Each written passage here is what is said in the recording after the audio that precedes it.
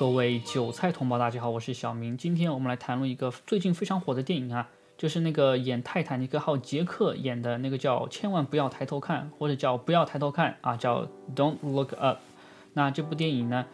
是深层政府的硬揭露啊，都不是软揭露啊。今天我们就要讨论这部电影它背后有什么样的意义。顺便说一下，今天的节目呢是播客节目，之所以今天我们放在油管上面呢，就是为了给我们的播客节目打广告。我们平常播客节目呢是没有图像的，如果你想听的话呢，就可以点击影片下面的连接，然后呢就可以点进去看了，是适合开车啊、做事的时候、扫地的时候那些时候看啊，提升你的智障脑水。那今天的电影分析呢会有强烈的剧透啊，如果你不想被剧透的话呢，就不要看啊，就先去看电影再来看啊。这 Netflix 上面有，如果呢你没有 Netflix 啊，有其他的方法可以解决，对吧？就韭菜同胞们知道我说的什么意思，对吧？那我们就先来讲一下这部电影它大概讲什么故事啊，就是讲有一个男主角教授跟一个美女助理啊，也是一个研究生，也是个博士吧，对，博士，还是候选人，还没有当博士，他们就发现了一个彗星正在撞向地球。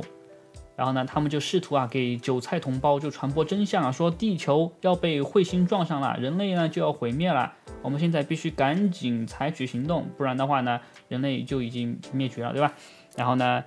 在这个传播真相的过程当中，他们遇到了很多的阻力啊，来自社会的阻力，来自人类的阻力，来自家庭的阻力，来自政客的阻力，来自利益集团的阻力，来自国家的阻力。啊，反正来自了各方面的阻力，反正最后呢，他们斗争失败了，然后最后彗星撞地球，人类灭绝了。但是呢，深层政府没有灭绝啊，一小群精英集团呢，他们坐着太空飞船，在太空里面就休眠了。然后呢，等地球重新可以孕育生命的时候呢，他们就飞回来了，然后他们就继续了下一次文明。啊，这就是这个故事，怎么听起来是不是就特别的，就是像纪录片一样，对吧？那我们今天仔细来分析一下啊，这部电影里面的情节，还有它的剧情，以及它揭露了什么东西。那要说了这一点呢，我们就必须要先讲一下啊，这个电影，它非常的怎么说呢？不适合小朋友观看，因为小朋友看了，他如果觉得这个是真的话呢，就会感觉到特别的抑郁啊，所以这个千万不要给小朋友看啊。那我们先说这部电影它的最开始的情节，就说这个教授还有他的美女研究生啊，博士生。他们就发现这个彗星要撞地球以后呢，赶紧就去找 NASA 啊这个老大，然后呢那个老大呢又去找了军队，军队呢又去找了白宫啊，就这个过程非常的曲折。然后他们到了白宫过后呢，就马上啊要去见总统，但是总统不见他们啊，让他们在那个地方等啊，说你们等5分钟就可以了。结果他们等了几个小时，还没见到总统。然后呢，途中啊那个将军呢就照顾他们，就给他们买零食买水，然后呢。就收他们一点钱啊，说这个东西20块，那个东西30块什么的啊，就收他们钱，然后呢，照顾他们嘛，等于是啊，然后最后这个将军就走了，也没见到总统，因为将军有事嘛，对不对？然后第2天他们才见到总统。那等他们见到总统的时候呢，这个教授他就说，我们现在遇到了一个紧急情况，彗星要撞地球了。哇，然后总统就这个总统就完全不以为然嘛，就觉得哎呀，我们当总统什么世面没见过啊？各个科学家都来找我们报告，说人类要灭绝啦，什么气候变暖啦，什么大海啸啦，对吧？太阳风暴啦，核子战争啦，总之都说人类要灭绝啦。结果几十年了，人类还是没灭绝。所以呢，我觉得你们这个呢也不算什么特别重大的事情啊，你不要过来就是来吓我，我们是吓大的，什么意思？反正不在意。男主角就很生气啊，教授就说我们现在就看到了这个彗星，它已经要撞地球了，还有6个月的时间，那个彗星就撞到太平洋上面了，人类就灭绝了。如果你不赶紧采取行动啊，我们就一起死了算了啊。然后呢，这个白宫就不信他，为什么不信呢？很多原因不信啊，就跟我们现在就拒绝事实是一个套路啊。他就说，你们是哪个大学毕业的呀？然后教授就说啊，我们是什么密歇根什么州立大学的啊，还是密歇根那个什么的啊，对吧？他说密歇根州立大学，那个什么，那是常春藤学校吗？还是顶级学校吗？还是清华北大吗？就看不起他们的学校嘛，对不对？然后他们就非常的不开心啊，这跟我什么学校什么关系，对吧？我们现在有科学证据表明一颗彗星要撞地球了，你现在在关心我哪个学校毕业的？然后他就讲不清楚嘛，对不对？好，然后这个女主角也非常的不爽啊！你要看我当时我的那个考试分数，你就知道我是不是很聪明了，对吧？他就不看，就看你学校啊，不看科学证据，不看事实。他们就说不行，你那个学校不行，我们要看我们专业的哈佛的啊、普林斯顿这些大学毕业的那些博士生，他们说这个数据是真的，那才是真的，你们那个不算啊，就不想管这个事情嘛。好，最后呢，不管怎么说啊，他们现在要忙中期选举。中期选举呢，有一个前提就是现在那个总统他要把一个法官提名到大法官的位置上面去。然后呢，现在这个大法官呢，由于他有一些黑历史，现在这个公关这个非常的不好，都民众嘛就不喜欢那个大法官，所以说那个大法官目前就成为了这个总统中期选举的一个障碍。他们说啊，现在我们要管中期选举，那个人类什么事情我们就不管了，走，就被他们打发走了。他们就非常的生气，对吧？就说，哎呀，我们来想要拯救人类的，居然你让我们就出去了啊！不行，他们就要去找另外的方法，然后要给其他的韭菜散播这个信息。当时他们还被总统下达了禁口令，对吧？就说你现在不能说这个彗星要撞地球了，这个是发生在白宫里面的秘密谈话啊。这里顺便要说一下，这个总统啊，其实这个电影里面的总统是个女总统，而且很明显就指代的是希拉里。大家都知道这个希拉里2016年要被深层政府扶植成总统嘛，对不对？结果失败了啊，他们现在还念念不忘。哎呀，当时如果希拉里当选怎么样啊，就是这个样子。所以说现在我们就看啊，这个他没当选其实是一件好事。好，那回到电影当中，这个男女主角他们呢就开始去找主流媒体，他们利用自己的这个博士生这个身份啊，这个非常严谨的这个学术身份，去找朋友啊，托主流媒体报道他们的新闻。啊，他们就去那个主流媒体的那个播音间，对吧？然后他们就说，这个事情呢是真的。然后呢，很多的其他的主流的科学家，他们都验证这个数据啊，就说确实有一个彗星它在撞地球。好，那现在的问题就在于如何把这个消息传给韭菜同胞啊，就是普通的人看到的话呢，就会很慌乱嘛，惊慌嘛。然后呢，他们就说你们现在呀要进行一点媒体训练啊。其实这个东西呢，电影里面他一直没有解释这个媒体训练是什么意思。总之呢，就是说你要学会知道什么话要说，什么话不能说，然后呢说的话你能说的要怎么说才会让韭菜喜欢。好，那这个过程中呢，就很多事情啊就非常的有意思。比如说所有的手机随时随地就会接到一个手机推送啊，就当时电影里面就推送，比如说某个女明星她这个男友劈腿了，就跟她分手了啊，全部都在讨论这件事情啊。我手机接到通信了，哎呀，什么？他居然分手劈腿了，哎呀，这个简直是太可惜了。他们两个一直都是模范夫妻啊，就开始讨论这些事情了，对吧？完全不重要，没有人讨论彗星的事情，没有人讨论社会最重要的那些议题，全部就在讨论女明星啊被劈腿了啊，就跟我们现在这个社会是一样的嘛。所以呢，有很多人看完这个电影就觉得啊，这个就是简直是嘲笑普通韭菜啊，就当着他们的面就在抹黑啊，就是在贬低他们嘛，对不对？我觉得有一点这个意思啊，但现在我们不讨论这个问题。那现在这个男女主角他们就说我们要上电视啊传播这个消息，他们就拒绝接受那个所谓的媒体训练啊，其实呢就是为接下来的这个情节埋一个伏笔，因为如果他们接受那个训练的话呢，接下来的情节就不会这么就是跌宕起伏，比较的戏剧化啊，这就是电影里面撒的第一个谎，我觉得啊。那接下来他们在播音间里面，他们就遇到了就是那个刚才手机推送的那个绯闻女明星，绯闻女明星就跟他们坐同一个后台嘛，对不对？然后还有他们就说这个你那个彗星的事情怎么样啊，他就插了句嘴，对吧？就进行了一个谈话啊，就好像很友好的样子。然后呢，那个男主角教授啊就觉得，哎呀，这个女明星私下这么好，对吧？就想多说几句，就说，哎呀，这个我听到你跟你男朋友的事情啊，我觉得很抱歉，希望呢你能够什么节哀顺变之类的话，就说些好话嘛，对吧？然后那个女明星就 the fuck， 就是你他妈的给我滚，就这个意思啊，就是你不要管我的事情。其实这个细节证明了什么呢？就是说你不要觉得明星很关心你，其实呢他们私下非常的看不起你啊。你去崇拜某个人，崇拜某个偶像，他觉得你很烦，他觉得你是个傻逼啊，这个情节就是我就是这么理解的。好，当时男主角也是啊，居然这个对我这么凶，不是他主动找我搭话的吗？对不对？啊，然后他们上了电视过后呢，那个男主持人跟女主持人啊，就跟他们说，等会儿你们要说这个彗星的事情的时候呢，尽量开玩笑啊，尽量轻松一点。然后呢，就把这个消息呢让韭菜慢慢的接受。然后男女主角就在想，这个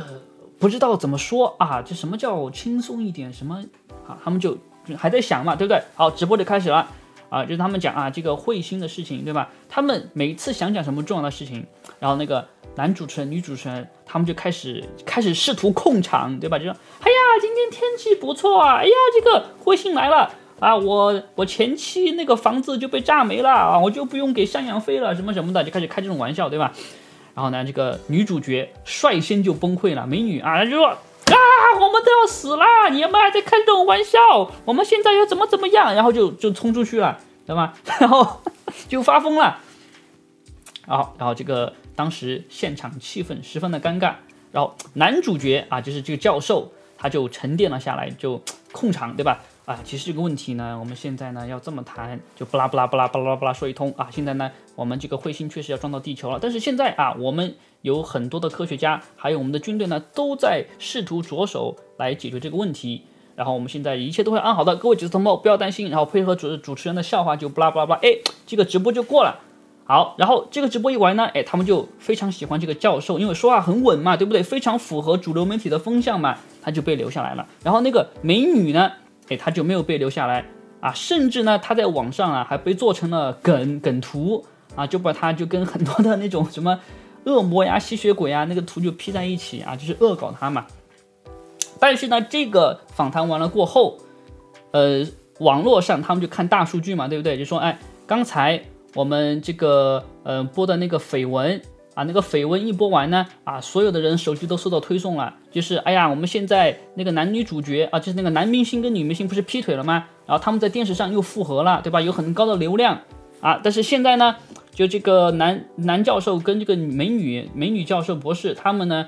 一点流量都没有，没有人在讨论这个问题啊，因为地球要被毁灭了，这个好像韭菜并不是特别的关心。啊，这里也是在讽刺嘛，就韭菜不关心正事嘛，就跟我们现在这个时候是一样的，对吧？但是现在啊，我们之前就说啊，这个西安这个情况就反映出中国现在非常的危险，韭菜同胞随时可能被封城。现在是要提醒大家囤粮，提醒大家团结，提醒大家随时准备，要做好最坏打算的时候，对吧？你看哦，那些什么大 V 都在谈论什么呢？哎呀，小粉红又举报我了，小粉红被铁拳了，小粉红要饿死了，对吧？就是这样的，就是讽刺这样的事实。那好，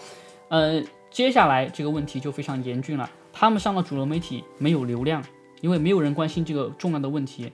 接下来怎么办，对吧？他们还在想的时候，马上啊就被这个 FBI 就抓住了。FBI 就说哈，你们这些人就私下随便讨论这个危害国家安全的问题，就通过了就是好像不是特别正当的手段，把他们绑架到了白宫啊，就是说现在这个问题非常的严重，你们私下的散播谣言，对吧？散播恐慌啊，这个是破坏了我们国家安全，巴拉巴拉，给他们按一个很严重的罪名或者指控。那好，现在他们到白宫后就非常害怕嘛。但结果是什么呢？结果是，他们被总统指名的抓过去说，现在我们要开始解决彗星的问题了。为什么他们要开始解决彗星的问题了呢？他之前不管呢，就是因为呢，那个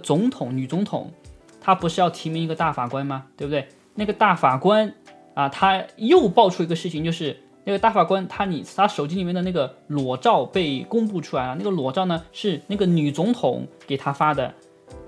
所以大家就知道啊，总统原来跟这个法官有一腿，这就是为什么那个总统他要推这个大法官到大法官的位置上面去，哇，他就吵开了，对吧？说哇，你这个背后这么腐败，然后中期选举就选不上了，这个民调就下降了，然后呢，他们就现在就开始要公关危机了。他们要怎么样公关危机呢？就是他们现在要解决一个全球人都面临的危机。他们把这个危机解决过后啊，他们就可以提升自己的形象，就说你看我是为人民做事的，对不对？我解决这个危机过后，他们就要选我当总统了。所以他们是在政治危机出现的情况下呢，试图要用这个彗星的问题来解决他们的政治问题啊，这也是一个非常讽刺的事情了。那他们呢，找到这个男主角跟女主角嘛，对不对？就说你们既然已经上过电视了，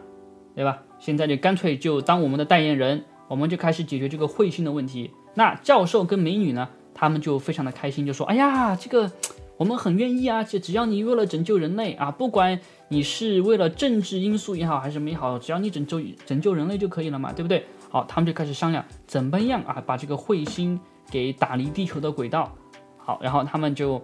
开始商量啊，就是总统就说啊，我们首先要找一个退伍军人，让这个退伍军人呢坐着火箭，然后呢跟这个火箭一起呢到那个小行星上面，在小行星上面呢布置一个核弹啊，然后那个核弹呢把那个小行星炸离啊，小彗星啊炸离这个轨道，然后人类就得救了。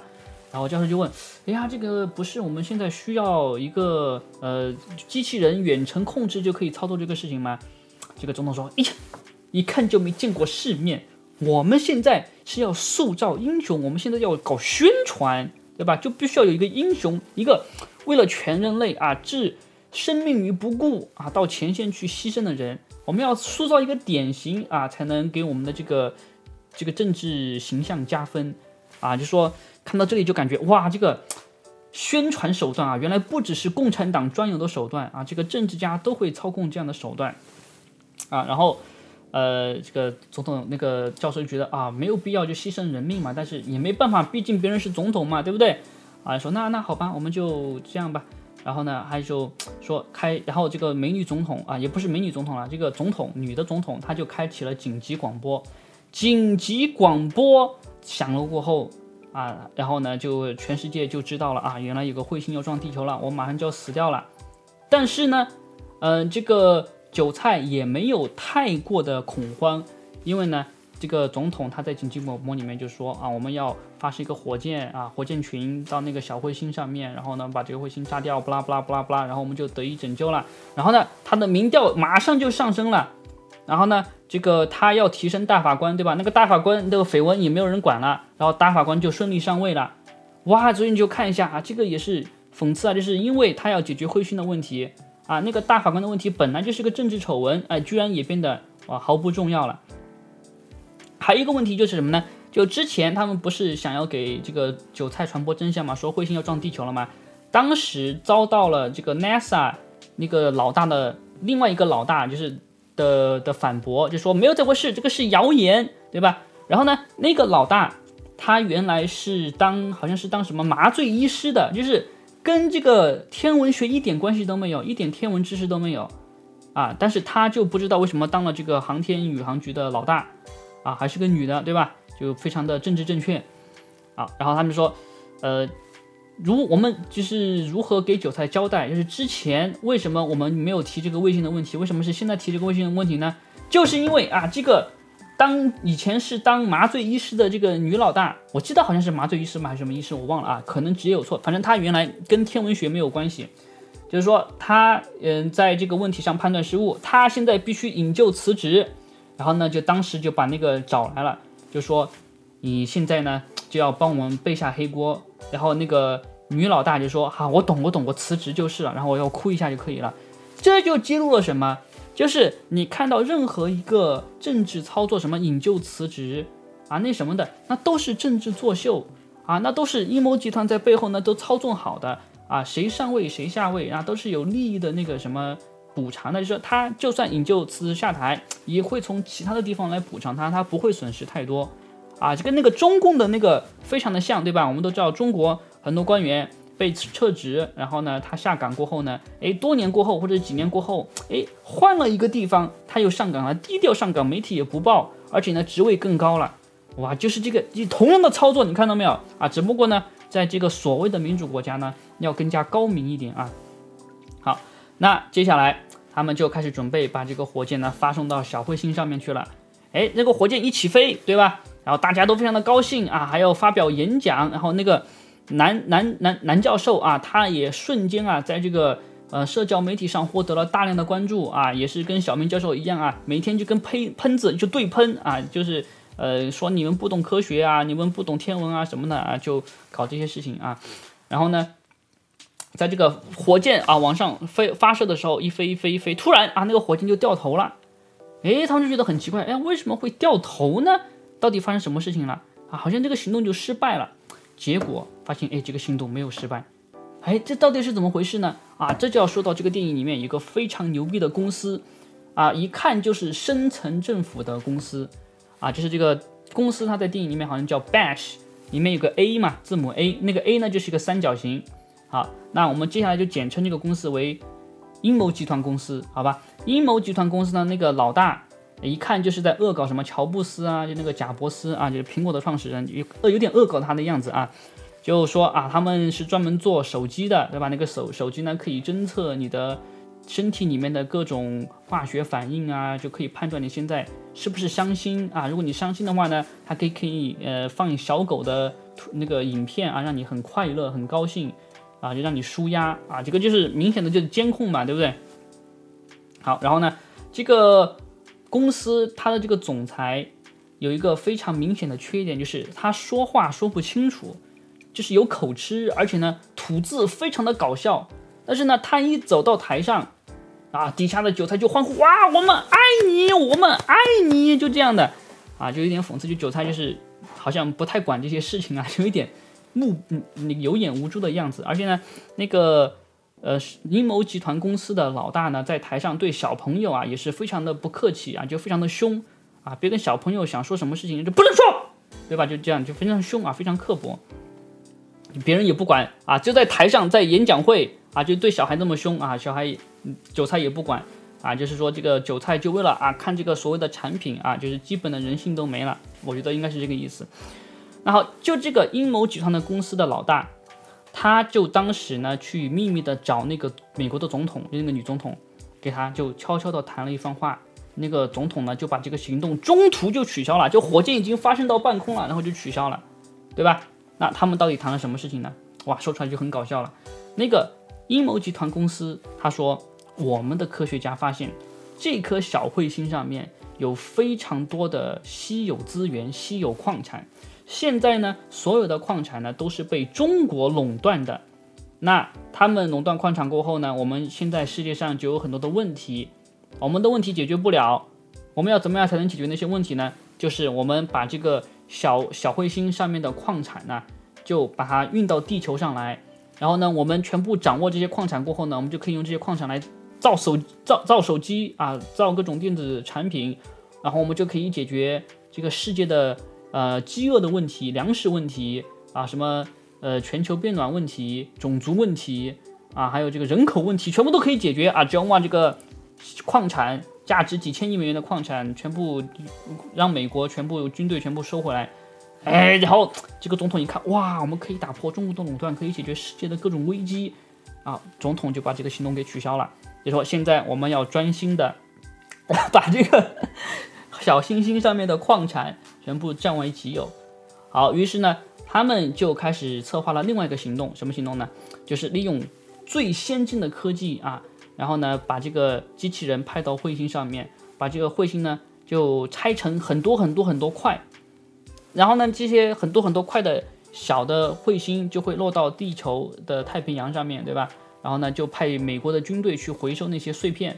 然后呢就可以发财了，就可以解决世界危机了。那这些科技是谁开发的呢？他们就说啊，这是某一个诺贝尔奖获得主开发的这个技术，某个诺贝尔获得奖开发者的获得者开发的那个技术，反正都是诺贝尔获得奖啊，诺贝尔奖获得者开发的各种技术啊，这是最顶尖的技术。然后他们发明了这个所谓的机器人，可以把这个彗星切成多少块。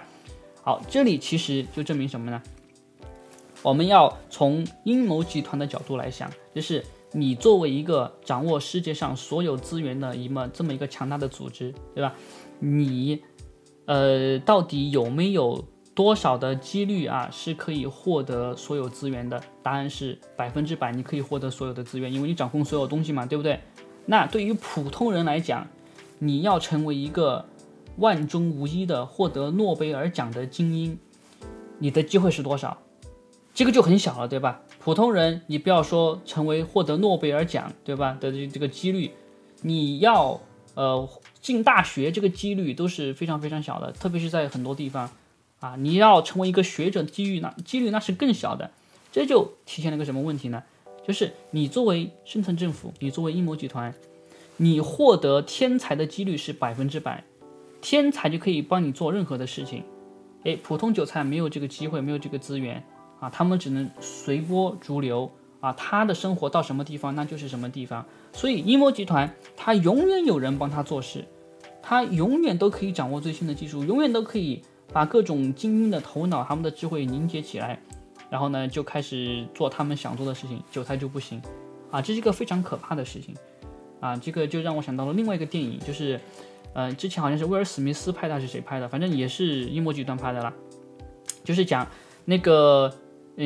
美国橄榄球运动，对吧？就很多的足球运动员呢啊，他们就受到了大脑的创伤，因为他们经常做剧烈的碰撞嘛，对不对啊？他们的头就会有脑震荡啊，就会得什么帕金森啊，反正就是他们有很多的职业病，对他们很不健康。就这个运动呢，可以让这个联盟赚钱，但是呢，这个球队赚钱过后呢，就是以球员的健康而作为牺牲，作为代价。很多球员为了保持他们的这个状态，对吧？要吃很多很多的东西，很不健康，增加体重或者减少体重。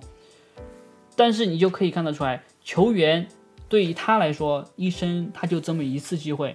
啊，他可能会成为一个很优秀的运动员，他可能会成为一个很平庸的运动员，他可能会受伤，他可能会怎么样，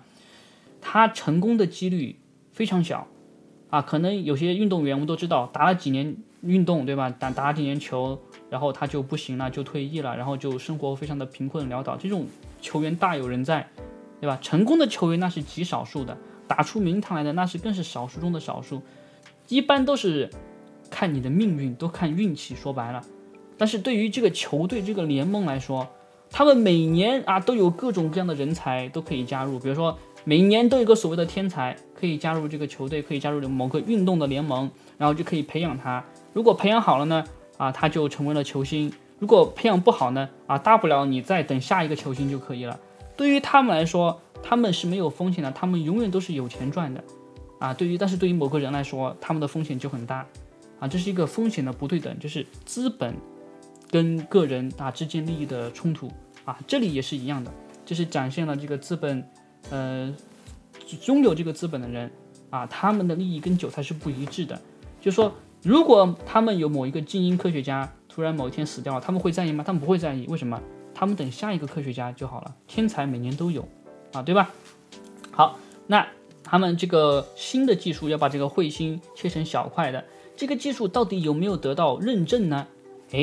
这个问题就来了。在这个事情发生过后，之前那个男主角是教授吧，对吧？他就被升级了，成为了白宫的首席阻止小彗星撞地球科学顾问，他也是白宫的对外发言人啊，所有的这个电视啊都是采访他。然后呢，他在网上开了一个节目啊，就是一个小木偶说话的节目，就给大家讲啊，现在我们很安全，白宫还有军队呢都在试图阻止这个小彗星撞地球，我们现在有个新的计划，不啦不啦不啦，就是相当于当大外宣嘛，就是稳定韭菜的舆论嘛，对不对？然后呢，在这个过程当中呢，他还跟这个电视台的美女主持人啊，两个人之间就有一腿了啊。他本来呢已经是结了婚的人啊，然后呢两个儿子都读大学了，这那么年纪大了，对吧？他现在呢就跟美女主持人搞在一起啊，就是看得出来这个人生过得非常的得意啊。他只要做一件非常简单的事情啊，就是说政府还有媒体想让他说的话，他就可以继续的活得这么爽啊，就跟美女主持人乱搞什么的啊。然后呢，这个女主角，她就没有这么幸运了，因为呢，她说了政府不想让她说的话啊，她说了主流媒体很讨厌的话啊，她就被 FBI 带到一个小黑屋里面，对吧？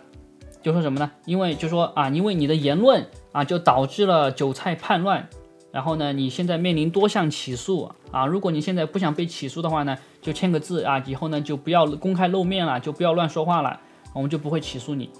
啊。就是因为那个女主角她在私下说了一点话嘛，就给大家说啊，这个白宫他们现在呢没有想把这个彗星打下来，他们想把这个彗星呢上面的资源收到地球上面，然后他们就可以发财了，然后这个公司的股价呢就会涨了。他们为了那个公司的股价可以涨，他们就让全人类呢陷入这个非常危险的情形里面，然后韭菜就很愤怒嘛，就开始上街就是砸东西嘛，就开始烧东西嘛，然后他就直接就被 FBI 就直接晋升了，然后回到家过后呢，家里面的人也不喜欢他，因为呢白宫要做这个新的把彗星切成很多块的这个项目，这个项目呢提供了很多工作岗位，他们家呢就是其中一个工作岗位，他们就认为自己女儿公开的反对就是把彗星切成小块的这个行动，就是给家里面添堵啊，他们就不喜欢自己的女儿就回到家里面啊，这是来自家庭的压力，对吧？所以我们现在看到了，到了现在这个阶段，就形成了2个势力，就是一个是传播真相的势力，一个是来自深层政府利益集团的势力啊，他们呢要吸收这个小行星的这个矿产资源，他们要涨股价，然后呢他们要垄断世界的资源，要怎么样，对吧？然后另一边是韭菜，他们呢想要政府正视这个问题，要把这个行星趁早的打下来，不要想着去把它这个行星切成很多块，然后呢把它回收，因为这个技术呢是非常靠不住的，这个技术从来没有测试过，就跟现在那个什么解药一样，对吧？都没有测试过，而且当时这个他作为首席顾问嘛，对不对？他下面有一大批科学家，很多人呢都在质疑这个技术到底有没有可靠性，那些质疑的人全部都被政府开除了。然后呢，他当时就鼓起勇气亲自去问那个阴谋集团公司的老大，就说你这个技术好像很多人都觉得不可靠啊，你能不能解释一下？然后呢，那个老大就怎么说呢？他就说，我早就调查过你啦，对吧？你就是哪种人，什么什么神，就把他的个性分析了一遍，然后就暗示他们有大数据监控了这个男主角教授的一生，就说你有什么病我都知道，对吧？你在得某个病之前我就知道你已经得到那个病了，然后就开始布拉布拉分析说我们这个数据，我们这个 AI 可以分析你到时候是怎么死的，而且有95.5%的准确率。他就分析男主角你以后会孤独终老而死。然后当时男主角就不知道怎么回答嘛，他就很震惊嘛，对不对？然后就好吧，那既然你不想回答这个关于这个技术可不可靠的问题，我就不理你了嘛，然后就走了嘛，对不对？然后他就走了。好，这个其实就已经表现出来嘛，跟我们现在情况一样，我就不用给你多解释了，对吧？所有质疑那个什么的人全部都被禁言了，都被开除了，甚至有些还被暗杀了，跟现在这个情况是一样的。就是说韭菜他要站出来发出真相，这个是非常不容易的事情。那好，这个总统他听到了这个阴谋公司的老大就说，你刚才说那个人会孤独终老而死，你给我说我怎么死的，对吧？然后这个情节就非常的有意思啊。然后这个阴谋集团公司的老大他就说，你以后啊会被一个很怪的鸟给吃掉，那个鸟的名字呢就是编出来的名字，就是你没听过的，还叫什么 broadtask 什么的啊 broadtask 什么的，反正就是一种叫 B 的鸟啊 B 鸟，你会被 B 鸟吃掉。当时总统一听什么 B 鸟没懂，反正他就听了一下就没在意，就走过去了，就不管了。好，那在这个事情过后呢，这个教授还有他的美女助手啊，就跟深层政府还有政府就形成了2股势力，因为他在网上已经有很多的关注了嘛，他就掀起了一场运动，什么呢？就是向上看，抬头向上看。为什么要抬头向上看呢？因为他发现这个彗星已经跟地球很近了，就是你在网上一抬头就可以看得到，所以呢，他号召大家就把这个头抬上去，然后看这个卫星正在朝地球冲过来。然后呢，这个总统还有这个深层政府呢，他们就不想让韭菜抬头看，就说这个彗星都是阴谋论啊，都是假的，你不要信，他就是想让我们害怕，然后控制我们，分裂我们。然后他们为什么不想让韭菜知道一个彗星在朝地球撞过来呢？就是因为那个彗星它其实是作为一个资产要被深层政府收购的，对吧？他们就想呢韭菜就最好不知道这件事情他们就可以默默的把那个矿产收过来，然后他们就可以，对吧，做自己的事情了，应该是这个样子的。反正就不想让韭菜给他们施压就说你不要管我们，对吧？我们现在在朝一个非常好的路线前进，就给韭菜卖毒鸡汤嘛，对不对？然后网上就形成了2股势力，一边说呢要抬头向上看，一边说呢不要向上看。好，那最后谁赢了呢？最后是抬头向上看的那一方赢了，因为呢，很多的韭菜就发现，哦哟，抬头一看真的有彗星啊，我们被骗了，然后他们就对这个总统非常的生气啊，这个总统他们的家人全部呢就被韭菜所唾弃，然后接下来这个就是影片的重点了，他们被唾弃过后，他们就是在电视上呢，完全还是被晋升的状态，他们还是没有办法反抗。为什么？因为总统他还是掌握权力啊。其实这里我觉得就已经揭露出来，韭菜即便是电影里面的民主体制下面，他也不掌握权力，这就已经揭明了，对吧？就是说很多韭菜他们都知道总统对他们撒谎了，但是呢，总统还没有下台啊，深层政府呢还是在策划他们的把彗星切很多块的计划，一切照常进行啊，就韭菜根本什么权利都没有。然后呢，在这个途中呢，有其他的国家呢，他们也想啊进行这个彗星收割运动，他们也想获得很多的稀有矿产，但是其他国家呢都失败了。然后呢，现在就只剩美国和那个阴谋集团的公司，他们还没有尝试嘛，他们是最可能成功的那个，因为其他都失败了。好，这里我觉得有个阴谋论，就是其实美国和其他的国家，他们背后都是串通好的，对吧？就其他国家都失败，就让美国收割就可以了。好，那最后，大家发现的时候已经晚了啊，因为这个彗星马上就要撞地球了啊，地球就要毁灭了，我们就要死掉了，对不对？啊，所以说，大家就开始世界就混乱了，大家开始，该做什么做什么了，对吧？有些就回去陪家人。有些就去烧杀抢掠，有些就喝酒，反正大家该干嘛干嘛，来度过最后的末日。男主角这个时候呢，就决定要回去陪家人了，对吧？他们要度过一个很平和的夜晚啊。然后呢，那个男主角就教授了，要给老婆道歉啊，对不起，我乱搞了，对不对？就这样，反正这个挺搞笑的。一个小细节就是他老婆给他说啊，其实当时我们在大学里面约会的时候，我也劈腿了，我跟那个谁上床了。然后男主角教授就也好，对吧？就感觉啊，就是两个罪人啊相互坦白啊，也是挺不错的。然后呢，众所周知，对吧？这个彗星这个切割失败了，失败过后呢，深层政府就坐太空船跑了嘛，然后韭菜就完全灭绝了啊。那韭菜灭绝过后呢，我刚才不是讲了吗？他们又在太空上面又返回地球了。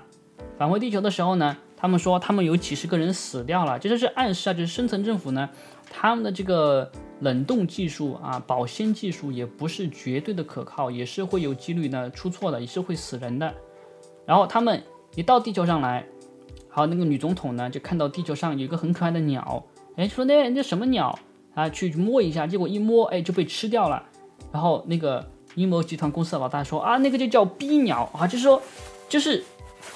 这个预言，就是它是相当准确的，就是在展示这个外星人啊，就是他们有非常先进的技术，可以预测很多的事情。但男主角的死没有预测对，男主角他当时说男主角会孤独终老而死，但是为什么这里男主角他没有孤独终老而死呢？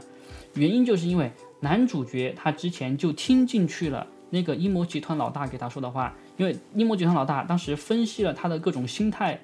啊，就说因为你这样，所以最后你会孤独终老，所以他最后就没有选择原来他会选择的结果。因为他在地球毁灭之前接到了总统来的电话，总统就说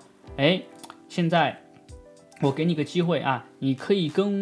选一个人就到我的飞船上来，然后呢我们就可以活下来，然后呢过了几万年过后再回到地球，我们可以怎么样。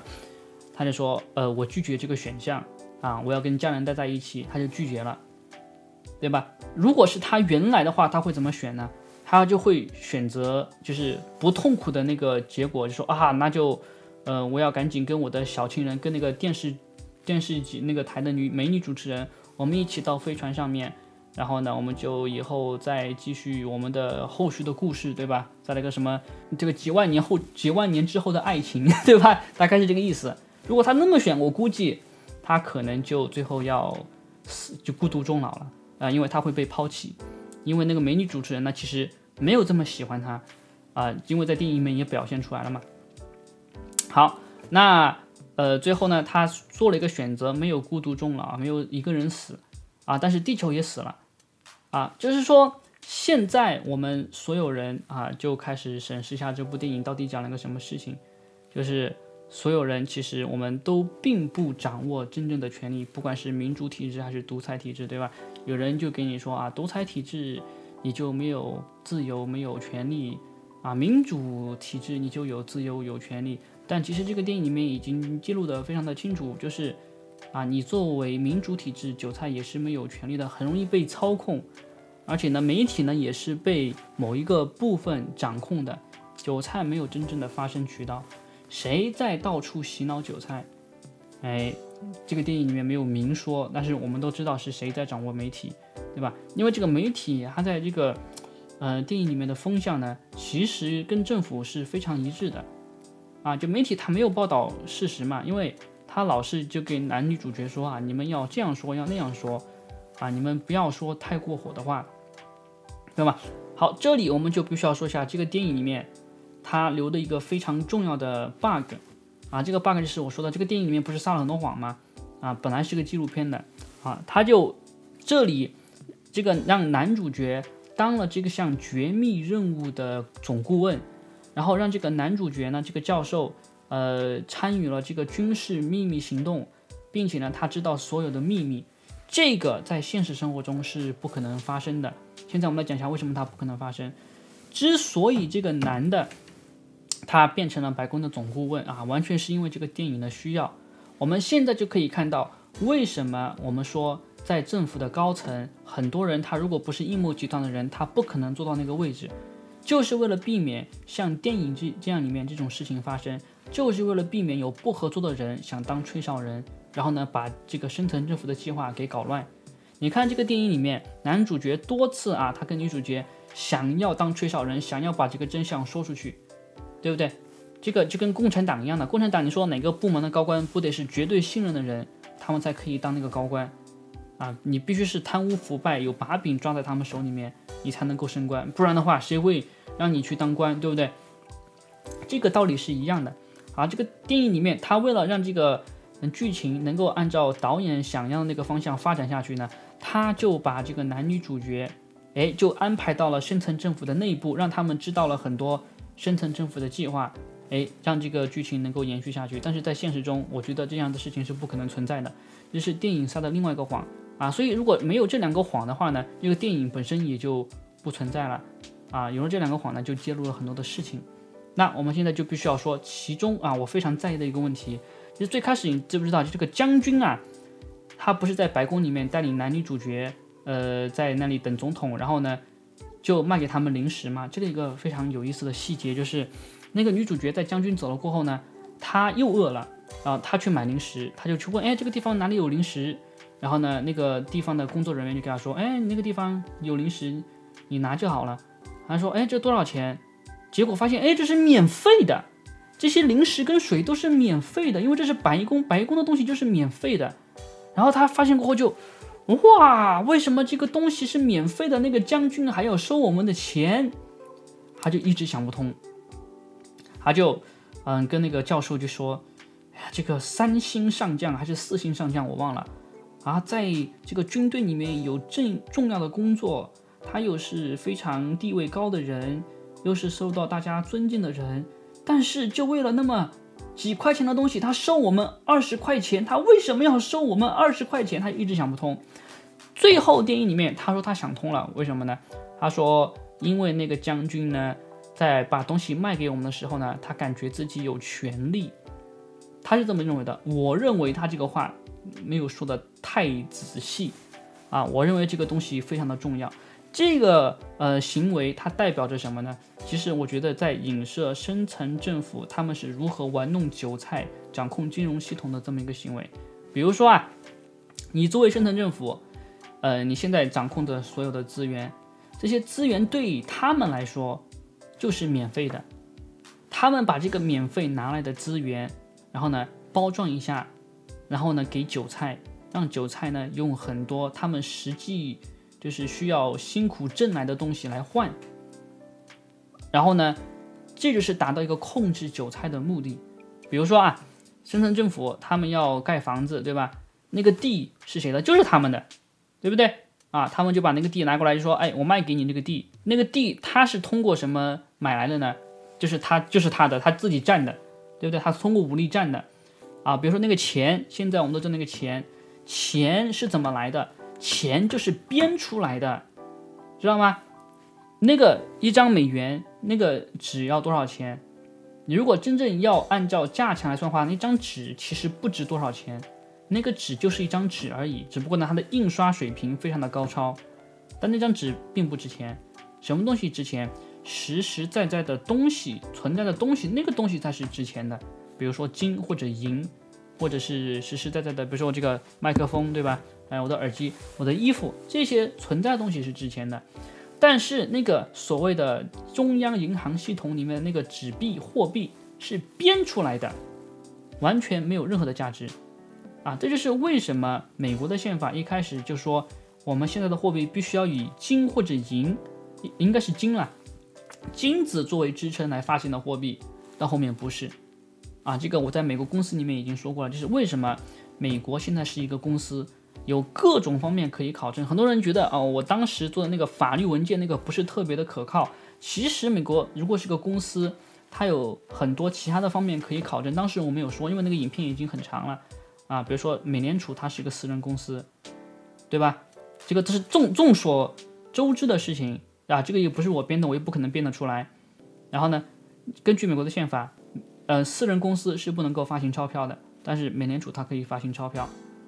那就只能说明美国它不是一个国家，它是一个公司。然后这个公司呢，有很多其他的小公司在帮忙运作其他的事情。美联储就是那个负责发行货币的公司。那个公司现在我们都知道已经倒闭了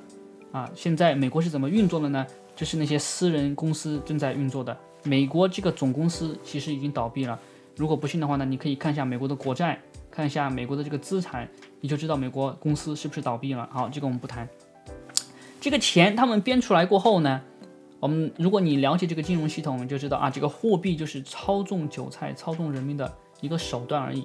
银行它有很多种方法可以来钱啊。我们举个最简单的例子，比如说你把钱存到银行10块钱，那10块钱存在银行，银行可以把其中的9块钱借出去，放高利贷，对吧？然后那些人借了钱过后呢，他们会把他们借的钱那9块钱存进银行，然后银行又把他们存进的那9块钱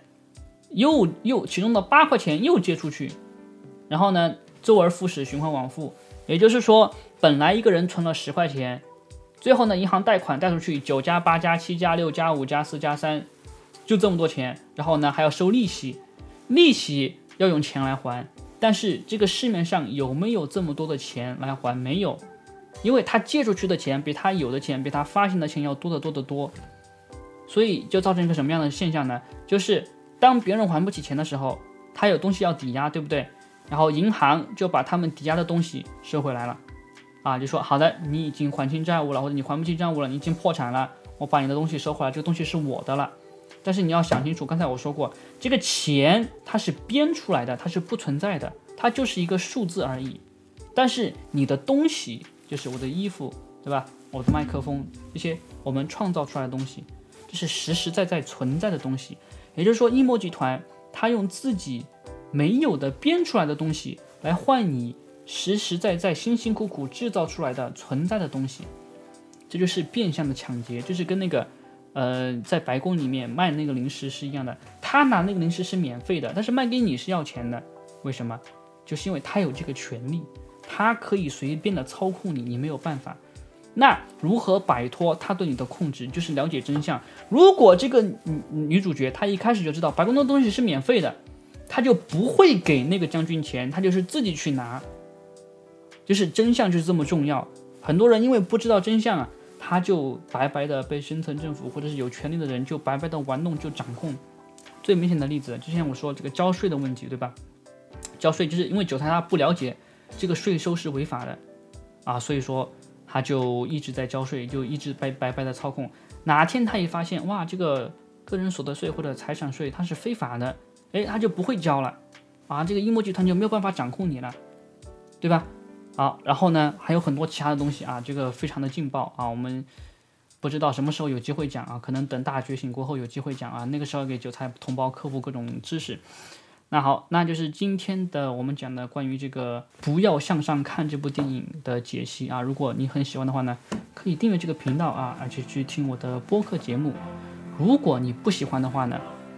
你还是可以订阅啊。我们下次节目再见吧，拜拜。